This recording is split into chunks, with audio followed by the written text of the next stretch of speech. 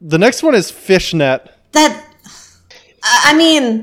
it's that counts. Here's the thing. Yeah, no, it counts. It feels overplayed. It feels like there's overexposure to fishnet right now. she's gatekeeping lingerie. Let's look. go. But it looks good no matter what. Is kind of okay.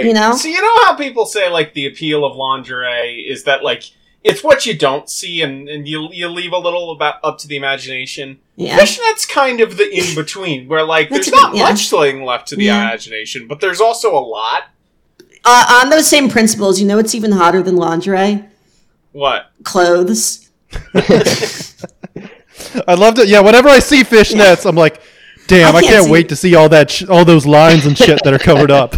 I don't know. Look, I think fishnets are pretty. They are. Everyone looks better in fishnets. I will, 100%. There's guys look better in fishnets. You could really polish a turd with some fishnets. Honestly, yeah. I do want to bring up a different angle that I'm not sure you've considered though, because I think we obviously this is always going to be based on opinion. We are coming at it from a certain life experience, a certain to hold set of sexual hang-ups.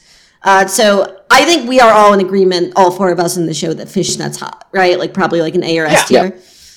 I would for a second like to consider it from the perspective of fish, because for them, it's probably not a great time. Or dolphins, Or how do mermaids feel about that shit?